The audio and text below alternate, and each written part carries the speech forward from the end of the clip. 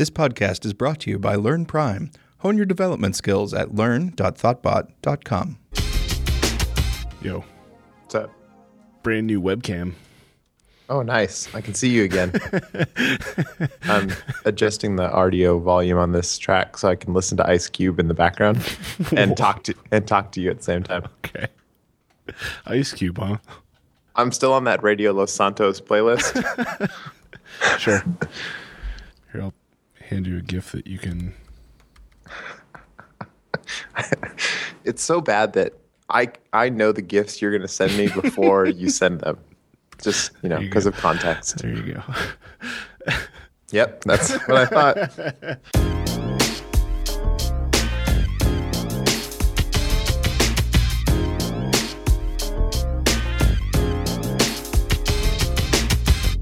Hey, everybody. This is Gordon in Boston. And this is Mark in San Francisco. And this is Build Phase. Man. So what's up? Nothing. Just trying to figure out what we're going to talk about. But, we'll get to that in a few minutes. Wing it. So how the hell was Spaceballs? Spaceballs is great. I love that freaking movie. It's on Netflix Instant, which is a new thing, I think. I don't think it's been on Netflix Instant. But, yeah, it showed up on Netflix Instant, and I was like, my wife was working on some stuff, so I ordered some food, and I turned on Spaceballs, and she's just like, what the hell are you watching? And then she's yelling at me the whole time because I was just like saying all the lines back before they happen. It seems like more often than not, she really disapproves of your television viewing habits. Yeah. Almost always. We have just totally different concepts of what constitutes good TV and movies and everything. She did start watching Breaking Bad, which is good. I don't think she's kept watching it, but she watched like 4 episodes. And she was like, this show's really funny. And I was like, yeah, just wait. Yeah. Have you seen that show? Oh, yeah. All right. Yeah, so she's in the first season, and she's watching the first 4 episodes. And it's like, yeah, that's when it was totally a comedy. I remember that. Right. And then pretty soon it's not going to be a comedy at all. I love that show. You could probably like recut all of those scenes together into make it look like a comedy show. Like the scenes from the early episodes, like the bathtub falling through the floor. The first season had like legitimate comedic undertones. You know what I mean? The whole bit, he strips down and into his underwear on the thing, and you know what I mean? It's like all of that was just designed to be funny. And then, but it was a trick, right? All of that was just a trick to get people to watch the show because they're like, oh, that's the dad from Malcolm in the Middle. So this is going to be funny, right? If you just say the dad from Malcolm in the Middle in like a serious drama, it's not going to work. So you suck them in with the comedy, and then like towards the end of season 1, the comedy starts tapering off. And then at the end of season 1, it's just like, okay, we're done with that now. This is a insanely dark drama going forward. I think that guy just beat a man to death. I thought this was supposed to be a family show. Right. I want to see clips recut to the step-by-step theme. Yeah. But so I was watching Spaceballs, and then I kept going on my, I think, 3rd or 4th watch through of Arrested Development. Which is always fun, but I just watch those in the background now. Like I barely pay attention, right? Yeah. Tune into the key moments. And how's your week been? Fast. Yeah. I really don't know where this week went. Mm-hmm. It was a short week for us. Well, kind of. We started Tuesday on client work through today. Right. I've been debugging very difficult problems. 64-bit stuff. Yeah, converting an application to 64-bit. Yeah. But I'm pleased to report that they're all fixed now. All of it? Yeah, all of it. Was that struct packing thing the last? Yeah, that was the last big one. Yeah. Yep. Just that the size of the struct and how it was padded and where it was padded would differ between 32-bit and 64-bit. Right. And because of the way that we were building the struct. Mm-hmm. So we were basically taking NS data and dumping the bytes. Mm-hmm. Just dumping the bytes and just hoping that it, filled the struct in correctly, which worked fine on 32-bit. Right. But on 64-bit, the byte alignment boundaries are double width. They're 8 bytes instead of 4. So the amount of padding and where the padding goes changes. Right. So when you're filling it in on 64-bit, nothing's lining up correctly. You're trying to access the members of the struct, and you're pointing at just like, garbage, basically. Yeah, essentially. Yeah. Yep. It was a mess, but I learned a hell of a lot. Yeah, it sounds like it. Most of that stuff, I just don't deal with structs and C-level memory management stuff enough to. I just try to stay way higher than that. Yeah. You know what I mean? But yeah, I should state this was an overly complex compared to most apps right. situation. Right. Me and Tony were talking about stuff this morning because, like, once again, my project right now, we have a table view like construction. It's a form, right? And it has labels on the left and text fields on the right. You know what I mean? Which is like, again, you want to get back to like every app problems. I turned to Tony and I was like, how many times have we built this thing? He goes, always, like, it's just like a constantly building this thing. I was like, we should figure something else out for this that works. Because the problem is that I do want to be able to configure it in Interface Builder. I want to be able to adjust it in Interface Builder. I don't want to have a lot of that configuration code in the view controller. And since they tend to be just slightly different, padding's different here, the font width is different here, stuff is always just subtly different in every app, that there's no good way to do that without just building an object in code and then opening up all these properties and then just configuring it with like sane defaults and then configuring it inside the view controller. So I was talking about how, was that Xcode 3 in Interface Builder where you could have Interface Builder plugins? Did they remove those in 4? Or was it 2? I never used 2. No, I never used 2 either. When Interface Builder was a separate application with Xcode 3, there were plugins. There was that, the really popular one was the BW Toolkit from Brandon Walken, who's a designer at Facebook, I think. Right. And the split view. Is it MG split view? Did that have an Interface Builder component? I thought that was just a class. His may have been just a class. There was another one that was a, and I don't, some of the Mac, the Mac people can chime in here, but there was an Interface Builder plugin for a split view that was basically like everybody used, and then all of a sudden Xcode 4 came out and everybody's app broke because it was like, well, I'm using this thing that literally I can't use anymore. But but I was just kind of lamenting that like this would have been an easy problem to solve back then. You know what I mean? We could have written our own little Interface Builder plugin that was like a table view cell or just a view that we added as a subview of the cell that had a label and it had a text field, and we could hook everything up and we could treat it like an object, but also configure it visually. And Tony was like, fingers crossed, Xcode 5.2. And I was like, we'll see. And he goes, hey, what if they just give us nothing? What if on Monday we just get absolutely nothing? It's always a possibility. Yeah. I think it would be 5.2, right? But they're not going to jump to 6. Yeah, I don't think so. What did Xcode 4 get up to? 4.3? 4.3? I could check, actually. I think it go way higher than that, like 4.6? No, hold on. Oh, yeah, it did go 4.6. Yeah, I was thinking it was like 4.36, but it was 4.6. So I seem to remember that like 4.5 brought like auto layout to iOS. Right.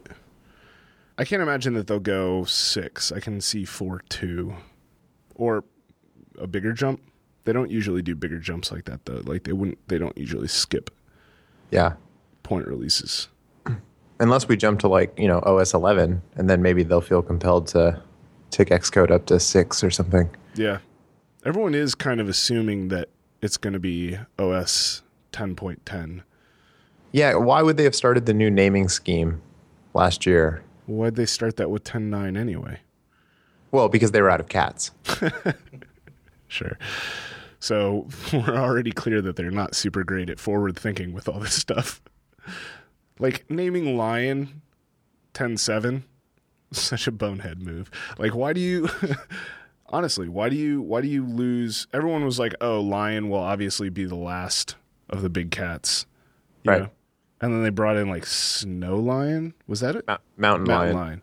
But mountain lion had already technically been done because mountain lions and pumas are the same thing. Right. That's not well thought out. At least with, California locations. Tons of those. There's no like terminating. Yeah. Also, if they'd really been thinking this out, they could have started with smaller cats and worked themselves up to big cats. You know what I mean? Yeah, 10.0 tabby. Exactly. 10.1 Persian. Yeah. Have a release with that weird bald hairless cat. I don't know what that thing's called. Dr. Evil's cat? No, that one had hair. That white one? Well, it did have hair until it went through the freezing and reanimation process, and then it was completely bald. Then it was that bald thing. Yeah. Okay. Right. Now, there's a movie I need to go back and watch. I don't think I've seen Austin Powers in over 10 years. I haven't either. The thing with that is that it's like, that movie's great, but everybody quoting that movie totally ruined it. You know what I mean? Mm-hmm. Like, when did that movie come out? I'm going to guess 96. 90s. Yeah, I was going to say, like, the late 90s, when everybody was doing Austin Power voices for freaking everything. It's like, kills it. Yeah. So we already went through our wish list stuff for WWDC, so we can't really talk about that. You want to talk about this status bar thing that we were just discussing in the chat? Sure. Go ahead and give some background. It's your project. So the project I'm working on is we have a constant, basically I always want the text in the status bar to be white. And in iOS 6, I would have done that by just setting the status bar style in the P list. But now is it deprecated, or is it just kind of like it's there, but... It is not deprecated. So status bar style is still valid. But it doesn't work without also turning off view controller based status bar style. Correct. And that's the default in iOS 7. Turning it off. I think it's on. It's on by default. Okay. Meaning that view controllers individually state how their status bar should look. And is there something smart going on underneath the covers there too? Because even though I wasn't setting it, it was changing. So basically I have a view. It's like the first view, right? And I've got an image view in the background that's orange, right? Mm-hmm. And it's taking up the full size of the screen. But I'm doing it in kind of a weird way where because it's inside a navigation controller, so the top layout guide ends at the status bar. Is this the launch view? Or like the first after the launch screen, right? So you have that standard sign in, create account, thing, right? So I need the text to be white, but because the top layout guide ends at the status bar, because it's inside navigation controller, and I'm just hiding the nav bar. The top layout guide ends at the status bar. It doesn't end at the actual top of the screen. Right. The top layout guide is at the status bar. Right. So the background there is like gray. I think. I guess I could fix this easily by just changing that background to black, but the background is gray. And so when I launch the app, if I'm not overriding it in that view controller, or if I'm not doing this plist stuff and setting it globally and disabling the view controller based status bar style, I think it's seeing that the background color is gray. And so it's setting the status bar text to black.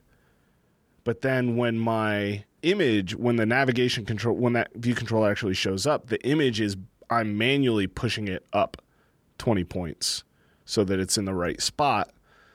I have the top constraint for the top layout guide set to -20 so that it pushes it up back over the status bar. Okay.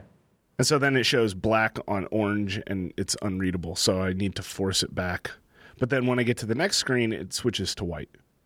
Automatically, like without me doing anything. So, and in the next screen, there's a navigation bar that's visible. Yeah, right? and it's orange, and I'm setting it to a color. So I think what's happening is that black is the default.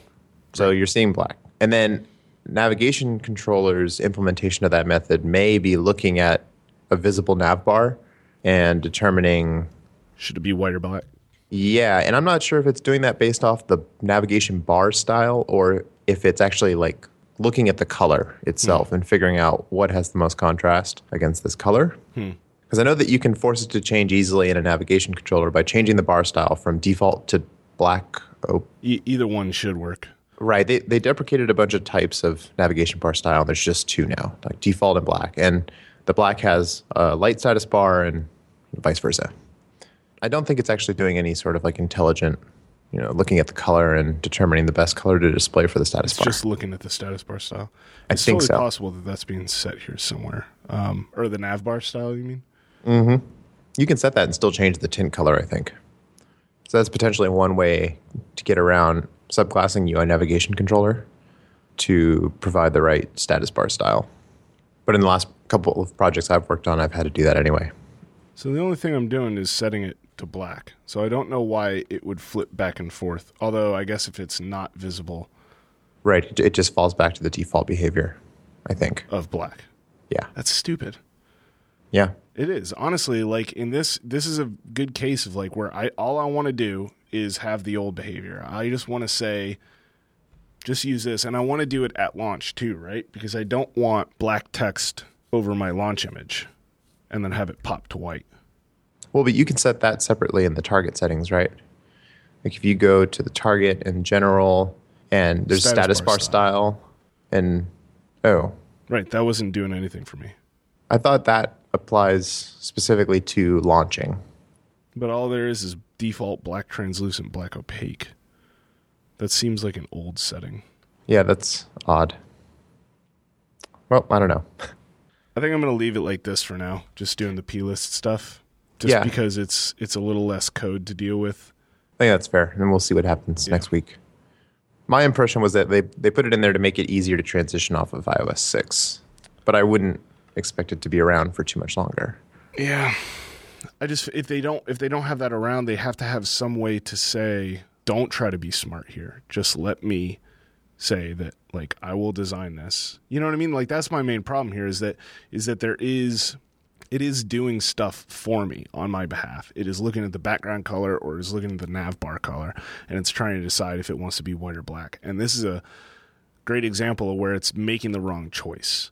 And literally just not doing anything would be better than what it's doing. You know what I mean? Yeah. If it literally just said, you just tell me what the color is and I'll do that, or don't tell me and I won't change it. You know what I mean?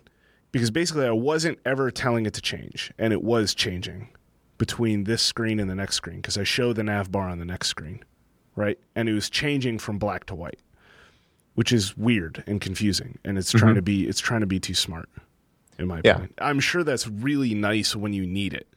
But it kind of requires you to think about how navigation controllers is working when it's not public information. Right. Like I only know that it changes based on bar style and appearance just because I've battled it in war. I'm familiar with this particular enemy. Right. It's just frustrating. I mean, it's not a huge deal, all things considered. Like, this works, and hopefully it'll work for a while. Yeah, I can see how it's a pain for you. But generally, I think letting view controllers individually determine how it should look, especially when you're dealing with multiple view controllers on screen at once, is a good thing. Do you remember before iOS 7, you would commonly see issues where you're in an app like Tweetbot, and it kicks you out to some video, and it opens up like a video player view controller that's like part of the system, and you're watching it sideways, and then you dismiss back to Tweetbot, and now the status bar is like on the right edge, but you're holding the phone portrait. Yeah. Or it would be out of sync, and like the status bar would be the wrong color because it wasn't, you didn't set it in just the right way when the view controller was dismissing. Right. It was never clear, like, where should I be setting this like global thing back to white? Is it like in the view controller that's going away? Is it in the one that presented it? And like it would get really messy in those cases. Right. So I think what they've done here fixes those cases really well. Yep. But it's still sometimes a pain in the ass. Because I've never seen that problem on iOS 7, like on apps that were... The one thing I've seen recently that feels almost related to that, and I'm not sure how I've triggered it, but is like opening up a video, and then I'm either like closing the app and then reopening the app to the video, and now I've got the status bar is on top of the MP movie player controller, and it won't go away. When you dismiss the UI, it's not just changing the color, it's sticking that on top of everything. So you dismiss and like I said, I would probably file a radar on it if I knew how to reproduce it. But even if you dismiss the UI in the MP Movie Player controller, it still shows that status bar. There's no way to get rid of it except for dismissing the video and then relaunching it. I haven't seen that. Yeah, I'm sure I'm doing something weird. You know what I mean? It's one of these weird edge case things, but I'm not sure. What else have I been doing? Another thing that like it works, and I kind of get why it works, but it feels like it shouldn't work the way it does. Like it feels like it's kind of like getting back to what you were saying about when do I do this and when do I do this is like, again, in this case, I have everything inside a view controller, right? But the initial screen, the one with 2 buttons, it doesn't have a nav bar. The next one, either one you choose, the next screen does have a nav bar. And so what I want is for that screen to not have a nav bar. I tap a button, and the nav bar slides over with the view controller. Right? Yep. And then when I go back, it slides off with the view controller. So there's no weird popping of the nav bar down. There's none of that stuff. So the confusing thing to me is that the way you get that to work is that inside the one that you don't want to have the navigation bar visible, right? The one where you want it hidden. You do that inside view will appear. You say set navigation bar hidden, yes, animated, yes. Okay. Right? Yeah. Technically, I would probably pass the animated parameter into that if you're in view will appear. Yeah, I guess you could. But go on. That's fair. But then in the incoming view controller, the one where you want it visible, the one where you don't want it hidden, you set that up in view did load. If you do it anywhere else in view will appear or did appear, that's where you get that weird popping transition. But in view did load, if you set the navigation bar hidden no, animated yes, even with animated yes, it acts exactly like you'd expect. I guess the animation isn't going to be visible at that point because it's going to complete before any of the view stuff, before it even starts to appear, right? So I can't say with certainty how that works because I always show and hide the navigation bar in the navigation controller delegate method will show view controller. So the first view controller will be the navigation controller's delegate. It'll get will show view controller. If the view controller coming in is not equal to self, show the nav bar and then just pass the animated parameter in, and it usually just does the right thing. Don't you think that's weird that you're controlling the appearance on another view controller? Well, you're not. You're controlling the appearance of the navigation controller. Yeah. I kind of see those as being, in this case, I see those as kind of being similar. You know what I mean? Because when you get right down to it, you're configuring what it's going to look like when the next screen appears. At like a high level. I'm not talking about on I understand what you're saying on like the actual architecture. But from like a really high level, it feels more like you're saying, hey, you need to look like this. Versus this way, which is a little more code, I guess, but is each view controller, and it has this weird, like you have to put things in the right spot. But in this case, I'm saying how this view controller should look inside that view controller, instead of like splitting that logic into another thing. Yeah, but no, I mean, it's not splitting it because in this case, it stays in the presenting view controller. All the logic stays in the original one because you're basically just saying like, here's how the navigation controller, my parent view controller, should change during this transition. If we're about to show me, don't show the bar. I don't want it. But if you're about to show this next thing, do show the bar. It should be visible here. So you're only ever saying if incoming view controller is self, hide the bar, else show the bar? Yep, and then I just pass the animated bit down, and I don't have to do self.navigation controller there because it also gives me a reference to the navigation controller in question. It looks really nice when you do it that way. Yeah. And all the logic's in one place and not in 2 view controllers. Or more, right? Because I'm going to have to put this in another place too. Yeah. I may switch to that when I implement this other branch of this. So one thing that I did in the last project was that I had a base view controller that was between UI view controller and all of the view controllers in the application where I could put some logic. Right. And then that base view controller declared conformance to a protocol. And the protocol basically said navigation bar hidden, yes, status bar style, all that stuff. And then as I would push things onto the new navigation controller, I would evaluate those properties. I'm trying to think. I would look at, like, if we've overridden any of these protocol methods, I would use those to inform the navigation controller how it should be changing as this view controller is getting pushed on. That doesn't really make a lot of sense. I could try to throw up a gist. Yeah, I kind of get it. I was thinking about moving to that anyway because I need to figure out how to transition out of where I am now. I'm just kind of stepping through this right now. There's some legacy code in here, so I'm trying to tiptoe around it for now until I can get to actually working on it. And I was thinking about trying out that higher level application view controller pattern on this as well. Just because I like it. And it does make things like animating in and out of the launch image, for example. Like, it would be awesome to, like, right now, the launch image, and I know this is actually against the HIG, but we keep getting designs with it. So, like, the launch image, it's a splash screen, and it is the background for the login screen. So you have a big splash screen, and then all that should happen is you just have, like, 2 buttons show up. iOS actually does do a kind of nice animation. It does a subtle fade coming out of the launch screen now that it didn't used to do before, right? It used to just pop. But now it actually does. It loads the views, and it does a very, very subtle fade in.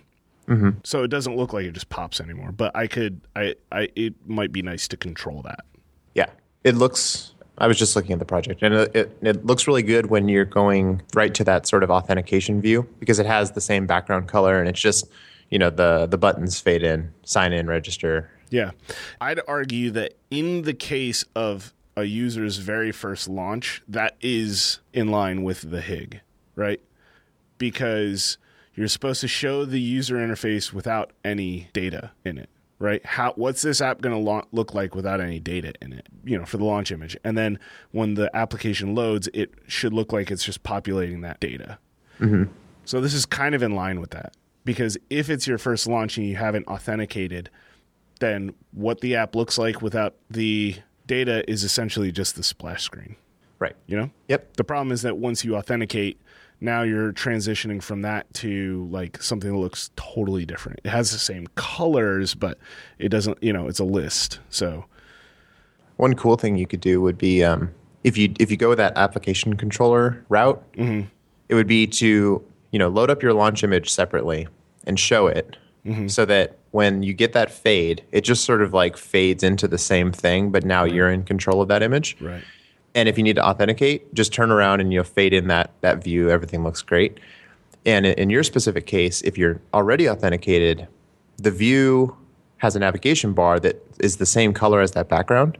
So it might be cool to, like, animate that thing up so it looks like it, like, moves up and becomes the nav bar. And it might be like a nice transition out of that into the normal app. So really, you would just, like, animate it up to, like, the position where the bottom would line up with the bottom of the nav bar, and then just remove it from the super It'd view. have to be fast, though. I mean, that entire, like, you'd want that entire thing. Oh yeah, It's sliding up, and then everything fading in. You'd want that to be, like, I feel like 0.2 seconds. I was going to say, like, yeah. When I want, like, fast animations, I always do 0.18. It seems like a nice middle ground. Just less than twice as fast as a normal animation. Although, did they change the default of the normal animations? No. I think they're still. I think they're all still typically at 0.3. Yeah, I may try that. That's more just really nice polish. Yeah, I mean, if I had time to get to that, I had to spend some time going back in and kind of redoing all of the networking stack on this, which is fun because I got to use that same basic stack that I had been trying out on basically the last project that I was on. That kind of, we didn't get too far with that, but I got to re-implement that whole thing with a couple small tweaks, and I still really like it. So I still wish there was a way for me to abstract that networking stack out a little bit more so that I didn't have to write so many tests every time. Because there's a whole bunch of tests back in this thing. I mean, I've got, just for the networking stack, there's 80, 90 tests, which is great. Like, I really like having all those tests in place. Like, if one thing changes, I'll know. So the network client has all these tests, or the API client has all these tests? The entire stack. So the network client has like 4, I think, or 5. the API client has at least 2 per endpoint. Some of the endpoints have 3. And then there's tests for all of the requests. That's where most of them, I think 60 of those tests are coming from the request objects, because there's a ton of tests back and all that stuff, which is more documentation than anything else, which is something that I talked about before. But like using those tests as describing how the server works on the request side of things. You know what I mean? Yeah. It should be authenticated. It should be a post request. But the authenticated and post request behaviors, right? I'm using shared example groups, which is something that you can do in Specta, which says, did I go into this already? But it's like, here's X number of tests that should be true if it behaves like this. So I have like, it behaves like a post request. You know what I mean?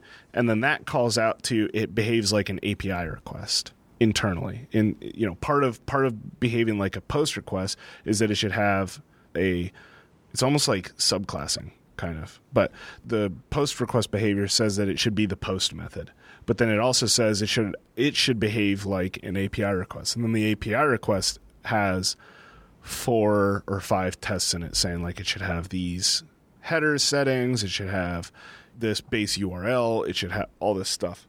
Right.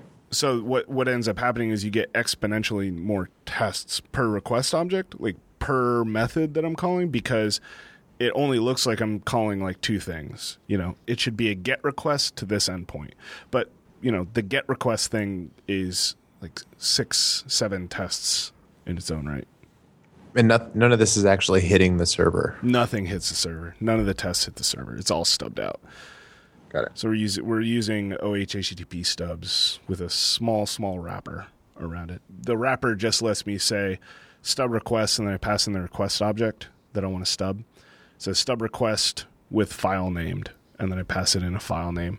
Mm-hmm. So, you know, when I'm testing anything that returns a user, I have like one user.json fixture that's literally I just pulled it right out of the documentation for the endpoints.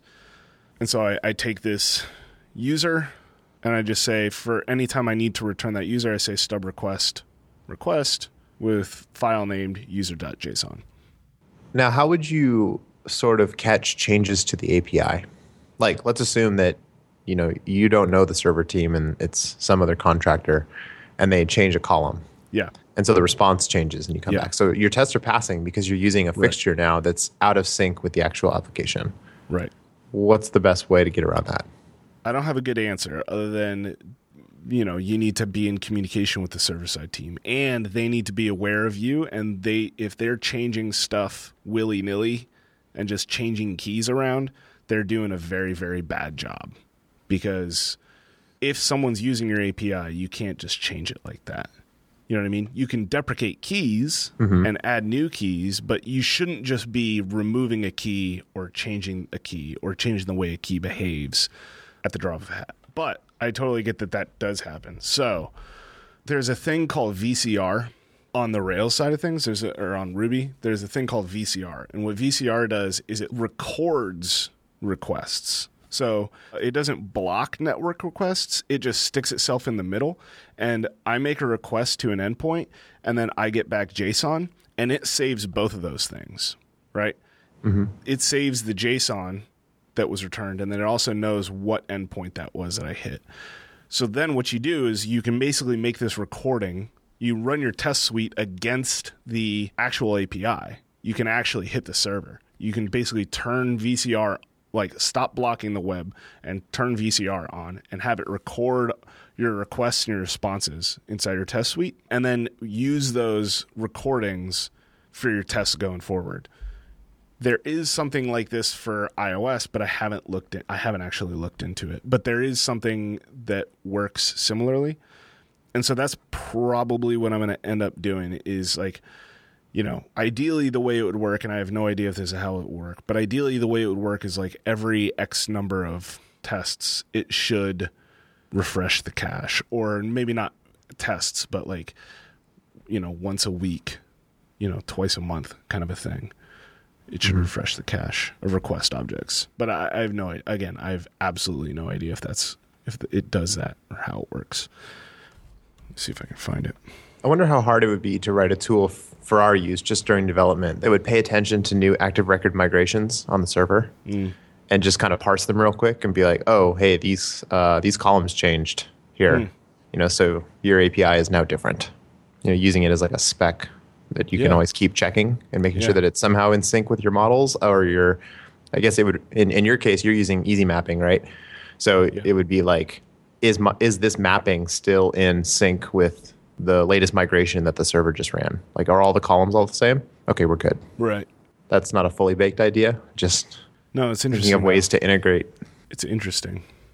Yeah, I'm not sure how that would work. Or, if the API itself could broadcast its changes, or like you could do some sort of sync call where like the last time I checked it was this date. Has anything changed in the database in terms of structure since then? And then you could just update your easy mapping and everything just works. Mm-hmm. So this is called VCR URL connection. And I think what it looks like you do is you would create a test bundle that just does this and then probably create a scheme for it. Because it looks like what it does is you just say VCR start and then you perform a request and then you say VCR save and then pass in a path. And that's it.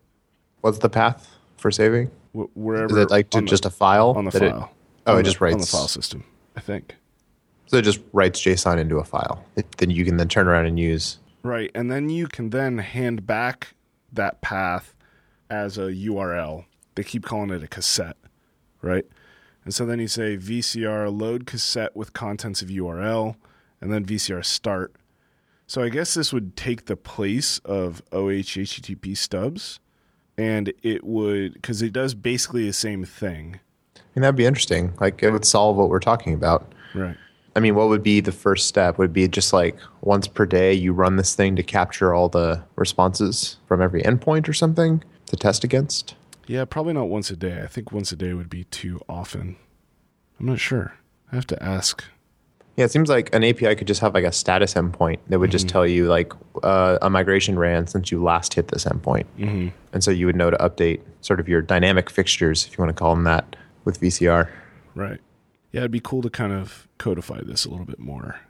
Because I'd love to be able to use OHTTP stubs with this kind of a setup.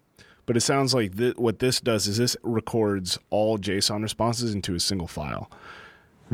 And then lets you play those back. So it's always you make a bunch of requests and then you save it. And then when you load it, it knows when it gets those same requests, it plays back the cached response, which is good, but it's not as flexible because if, for example, I want to test a bad response, I wonder how you do that. I guess it would still work. Not sure. Yeah, I don't know. What else? We have anything else to talk about? No. Kind of a rambly episode. Yeah. Just like touched on a bunch of topics, which is fine. This is going to be like the last time we ever talk about iOS 7 because next week it'll be on the scrap heap of history. But we won't be able to actually talk about iOS 8 for another 6 weeks. So I propose that until iOS 8 ships, we just start. This podcast just becomes like a podcast where we watch a movie together. Yeah. And then comment on the movie. I'm good with that. Okay. I'm good with that. Yeah. I'm getting the thumbs up from the producer. So all right. We have to go ahead. Hopefully the fans will like it. If not, they suffered through worse. That's a good point. Let's stop this. Show notes for this episode are going to be found at podcasts.thoughtbot.com/buildphase/40. Whoa, 40? This is show 40? The big 40? Wow. Does that mean our show's over the hill now? Mm-hmm. Sweet. It's all downhill from here. Yeah. This has been uphill. Which one's the bad one? It's been downhill seems good, right? Because it's like easy sailing. Well, I guess. Or like downhill into your grave. Uphill doesn't sound great. Yeah, I guess. It's a stupid saying, I think is what I'm getting. Being on an upward trajectory is a good thing, you know? Yes, that's true. But uphill is not. No, only because, shit's tiring. Yeah, right. That's what I'm saying. Downhill seems nice. Right. just kind of coast and Yeah. We'll see what happens. All right. So just a quick note, we are actually looking to hire more iOS developers. Specifically, we're looking for developers in the New York area or who are willing to relocate to New York. So if that sounds good to you, you can go ahead and apply. You can go to thoughtbot.com/jobs and apply there.